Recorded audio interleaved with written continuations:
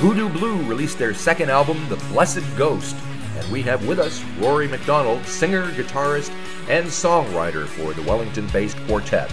According to the band's own publicity, The Blessed Ghost is shaped by the concept of a fictional love interest, but with a twist.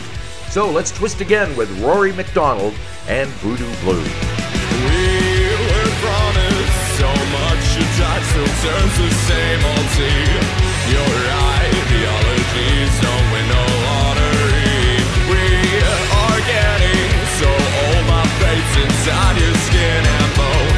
The one in hope. Oh, I am super excited. It feels like such a long time coming now.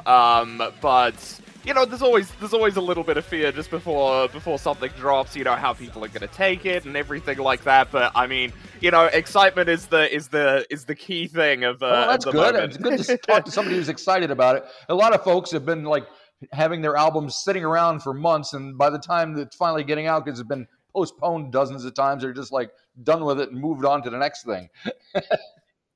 Yeah. No. A lot of time, a lot of effort has been put into it, and yeah, it's going to be such a relief. And are you doing a gig or anything tomorrow? No gig tomorrow, though we will be doing a live stream event. I believe it's sometime next week to play the album in full on High Viz Jams. So that should be really fun. Also, our first live gig after the album drops will be at Massey University. Also, probably quite a lot of the album tracks on there, I would imagine. So it's an interesting album. I'd be keen to hear what it sounds like live, because I mean, first of all, it's called the Blessed Ghost. So folks who and it starts out with it doesn't exactly start out with a banger. You know what I'm saying? It doesn't. That was a very purposeful choice to sort of draw people in and have this sort of ballad thing going into the album just before we go into the second song, Pursuit, there, and really try and lift the energy and the spirit of the album after that. Right. So the opener is more of a spoken recording. What exactly is going on there?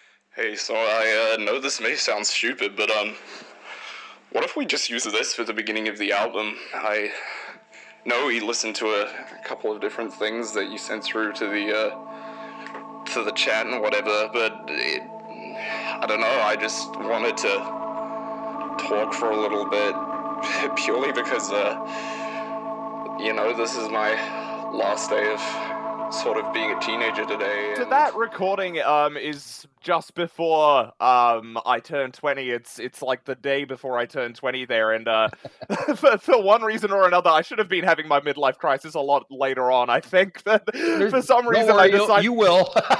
Yeah. The second wind will come. But yeah, no. I sort of just had this moment just before I turned 20 for one reason or another, and I was like, you know, maybe I should just record a little letter to myself, right. And you know, we listened to a lot of different albums that had sort of spoken word intros, and I was just like, you know, maybe this is a good time when I'm figuring out what the hell I'm doing here and what my purpose is and whatnot. So yeah, that's how it came to be. Cool. So there's somewhat of a concept to this record. So for folks who aren't familiar, give us the lowdown. Yeah. So the album is basically, well, the Blessed Ghost itself is sort of a mirror reflection, I guess, or me trying to put myself into another character's shoes and to be able to take a look at myself and say, you know, this is what you're good at, this is what you could probably improve on. Just sort of tying into that theme of the existential crisis. It's kind of breaking myself apart in a healthy way, not in a depressive or a cynical way necessarily, and just sort of breaking myself apart and going, what can we do? What can we do moving forward? And it's very much based in the mental health space, just in the same way the first album was. So a lot of self-reflection and yeah, a lot going on. But the second album is generally much different than the first album for bands, and I assume for you writing the song. So how are you a different person making this record than you were when you did the first one? Well, one thing that definitely started it all off, I went to see a therapist after the first album was done, and he was sort of talking about that very thing, about how, you know, so like even a businessman will have their first venture, and then as soon as it's over, they had this moment of, okay, what am I going to do with myself now, and, Right. and how am I going to pick up the pieces? So, in a sense, as well as that whole self-realization thing, it definitely came out of I think I might have even said this in the intro, but an absence of knowing what to do with myself. And yeah, I would definitely say that's sort of how this came to be. Very good. So, how it's pretty loud and the kind of there's a bit of a goth feel about it. How were the who'd you work with producing? Greg, well, you recorded at Massey Studio with Greg Haver, right? And Scott. So, what did those guys contribute to the process? Oh, they definitely contributed a lot to that one. I mean, we originally did the song "Skin" last year, which was our first single off of the project, right. Just to get a feel of how we all work together, and they're super great guys to work with. Greg and Scott are very good at sort of stepping in at the right moments when we're maybe not sure of a direction that we want to go, and he's just like he knows how to chew the fat, basically, and just like get to the point when we need to, and everything like that. But also, if we were on a roll with something and it was a out there idea that we really wanted to strive for, he'd leave it to Scott. He'd just go, "Yep, no, you record the guys doing what they're doing," and yeah, it was a super great process. Very, very good communication between all of us. Oh, good. So what was the vibe like in the studio? Because there's you and the band and the two guys, Greg and Scott. Let's pick a song. Pursuit, which is the first song thing. Yes. What would the process be of putting that together? Are you playing live? Are you doing it layering? How are you working? As this dream goes on, I've never felt quite so lost for words. Now that my body's gone into another realm, wrapped in your comfort. Yeah, so that was a very interesting one compared to the first album, because the way that we did the whole album in order, which is something that Greg is not used to doing as well. You know, starting with the first song, ending the whole recording process on the final track there. But what we would do, and for a song like Pursuit, we would just all get into the live room, like the big live room that was there. Would get Scott to record it. Would hear it back and would go, is this part right here? Do we need to make some arrangement changes? Everything like that. And then from there, we would have the live recording that's all to the BPM and everything. And we would try and re-record some of those parts, and it would go through the whole entire thing. But there'd sometimes be, and especially in Pursuit, there'd be times when we would listen to the original live recording and we're just like, I have no idea how I did that. I have no idea how I made that sound. Well, you might as well just keep it on there, and because it sticks so well. So it was very much a mix of like this live setting for all of the songs, as well as an actual recorded setting, which made for a very interesting and unique experience for us. All right. Now, vocally, there's some serious shredding going on in your throat. Absolutely. How do you get to the point where you can do that, and how do you take care of your voice? Sure. Yeah. So, it's been years coming. There's been a lot of improvement for myself since the first album. I would say a lot more range has been sort of unlocked. Honestly, I tee it all down to my vocal coach, Charles. He's great, and he's worked with some members of Drax Project and things like that in the past. So, right. I can't thank anybody but him for keeping my voice in tip-top shape at this moment in time. But yeah, it's very good to actually be able to talk after gigs and not sort of just be speaking with a broken throat. Right. But it's got to be. I mean, you have to go to someplace relatively intense internally to be able to create that sound that's on this record. Yeah, absolutely. And I think that was it was very fun, because a lot of my favorite vocalists, I sort of Mike Patton is a good example. Okay. Faith No More and Mr. Bungle. Yep. I very much see him more as like a voiceover, like artist sort of person. He's just very good at voice acting, basically, and that's sort of where I tried to put myself when I was recording this as well. I'm writing it from the perspective of the Blessed Ghost. How do I think that the Blessed Ghost would sound, and what sort of energy would that bring to the table? I mean, it sounds a little bit like convoluted and hard to explain when I'm doing it now, but to be able to try and put myself into the space of a different character, even when singing it, that helps a lot with the performance. All right. Now there's there's a couple of videos. You did one for song "Small," which seems to be some kind of call and response thing going on. So, and I think if I'm not mistaken, the album is the song is kind of about a Peter Pan complex. So, tell me about the song. Tell me about the video. Tell me about everything. You told me I'd always be your boy, but that notion was destroyed when I left behind my toys. I'll never be this young again until I live the bitter end. Yeah, so that song, yeah, it's definitely about the Peter Pan complex of not knowing really how or when to grow up and what all of the changes are, which, yeah, it really sums up the album in quite a lot of ways there, though that was more from my perspective than maybe something necessarily Blessed Ghost related, but it was also sort of a letter to my mum as well to say, hey, I'm trying my best. I know I still make mistakes. I'm only 20 years old and I'm just trying to do the best that I can. But yeah, no, that music video was really fun to shoot because we'd come out of doing the music videos for the first album where it was all very high budget, high quality stuff.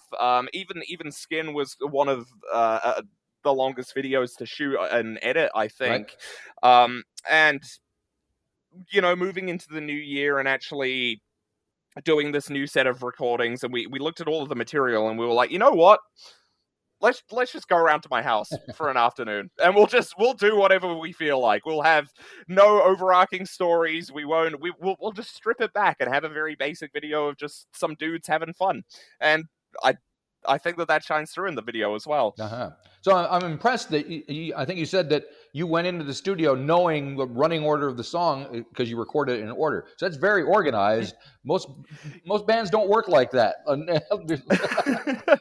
No, definitely. I don't know why it was so important at the time. I think that it was just out of fear of, well, maybe not out of fear, but it was maybe a learning process from the first album where I look back at it and I go, you know, it could have flowed a little bit nicer in between these two things, or how does the story actually progress in that first album compared to this one? And that was always something very important to keep in mind, so the flow was always going and it felt like there was a real rhythm to what was going on inside of the album there. So yeah, that sort of went hand in hand with how Greg wanted to record it as well. So was very organized, but it was only to save myself from going insane, I think, a little bit. All right. So speaking of going insane, and the album ends with a second, the Blessed Ghost, the older now version, and then into Continuous Stimulus, which there's when it comes to screaming, I mean, so what are we getting up to? What are we building up to there at the end? Wish you could see yourself. I hope you find that magic mirror that brings you home as well. Yeah, so, I mean, the way that me and the boys in the band always saw it, because obviously there's the Blessed Ghost younger then at the beginning of the album, and then there's the Blessed Ghost older now when we have the whole reprise, and it sort of feels like everything is fading out, and then, you know, it's like the Blessed Ghost older now is the true ending to the movie, and then Continuous Stimulus is the ending credits, where it's just got this rock anthem to carry everything out while you're seeing the director and the actors and whatnot. So yeah, that was really the time. You know, we were at the end of the recording process, 2 weeks into it, and we just wanted to smash it out and get all of the last bits of our energy out there. Right. So you mentioned the other guys in the band. There's Daniel, Ollie, and Jackson. So yes, you're obviously kind of the driving creative force. Is that okay to say? Or will they be offended? No, I don't think so. I think they may have mentioned this before as well. All right. So how? Tell me a little bit about each one of the three of them and how they fit into what you're doing. Yeah, absolutely. So, to start with, Ollie is our newest member of the band. I mean, this is literally his first band that he's ever been in, and I think it was about 3 months out before we had to go and record in the studio. I'm like, hey, do you just want to join this little project we have going on? You have to learn all of these songs, and we're going to record it all in about 10 days. So to be honest, myself, I don't think I would have been able to handle being able to do that. But not only was this his first project, his first recording and everything, whenever Greg was throwing things at him, he was able to change his bass lines on the fly, just be able to do anything that he asks. He's an absolute powerhouse, and he creatively, he is an awesome addition to the group. Jackson is insane on the drums. You probably heard quite a lot of those fills and continuous stimulus, and he plays everything just a little bit weird, but that little bit weird just adds so much flavor to all of the songs on the album. And yeah, he's got some really cool things that we're working on for the future there. But and then there's Daniel, where if you hear any ethereal soundscape or just strange noises going on the album, he is that layer. He really makes the soundscape and the dynamics of the whole entire thing. Very much inspired by a lot of early shoegaze bands, and his pedalboard shows for it. Very good. Well, that leads me to my next question. I mean, you're only 20 years old, so you haven't had a lot of time to soak in. I mean, there's a vast amount of music out there. So what would you say is the stuff that really defines where you're coming from? Yeah, that is a good one, because I mean, we all have such varying influences. I feel like where we're all at one time is in completely different spaces. You know, like when we were getting ready to do the album, I mean, I was listening to a lot of Interpol at the time, as well as like MGMT and MF Doom, which they're all things on pretty different spectrums there. And I think that is really what makes the band so special, is that we don't ever want to stay in the same space for too long. You know, it's never necessarily about making it better than the last record, but just making something different to the last record, which is something that was definitely in mind when going in to record this thing as well. Alrighty. So the album's out tomorrow. You got the live stream happening. What's on the horizon after that? So we have our first gig back at Massey, as well as the full album live stream at Hivers Jams. Then after that, we are getting ready to go over the ditch to Australia to play a couple of shows in Sydney, as well as the Central Coast as well. So that's possibly one of the wildest things to come out of this for me. There's not a lot of local Wellington bands that get to make the jump across, and so you got a good following to do that there? Sort of thing. We're hoping to help it grow with the help of the band Radicals, who are playing alongside us. They have a great following over in Australia, and we're going to be bringing them back here after the tour as well in September to play a couple of shows down south, as well as up north as well. So a lot of exciting things on the horizon. I'm sure there will be more new music before the year is even out, potentially. Who knows, though? We'll see how it goes. Excellent. Well, it sounds like it's all happening. So we'll have to catch you next time you're up here in Auckland. I'm sure it won't be that far away. Thank you very much for talking with me. Good luck with the album release tomorrow.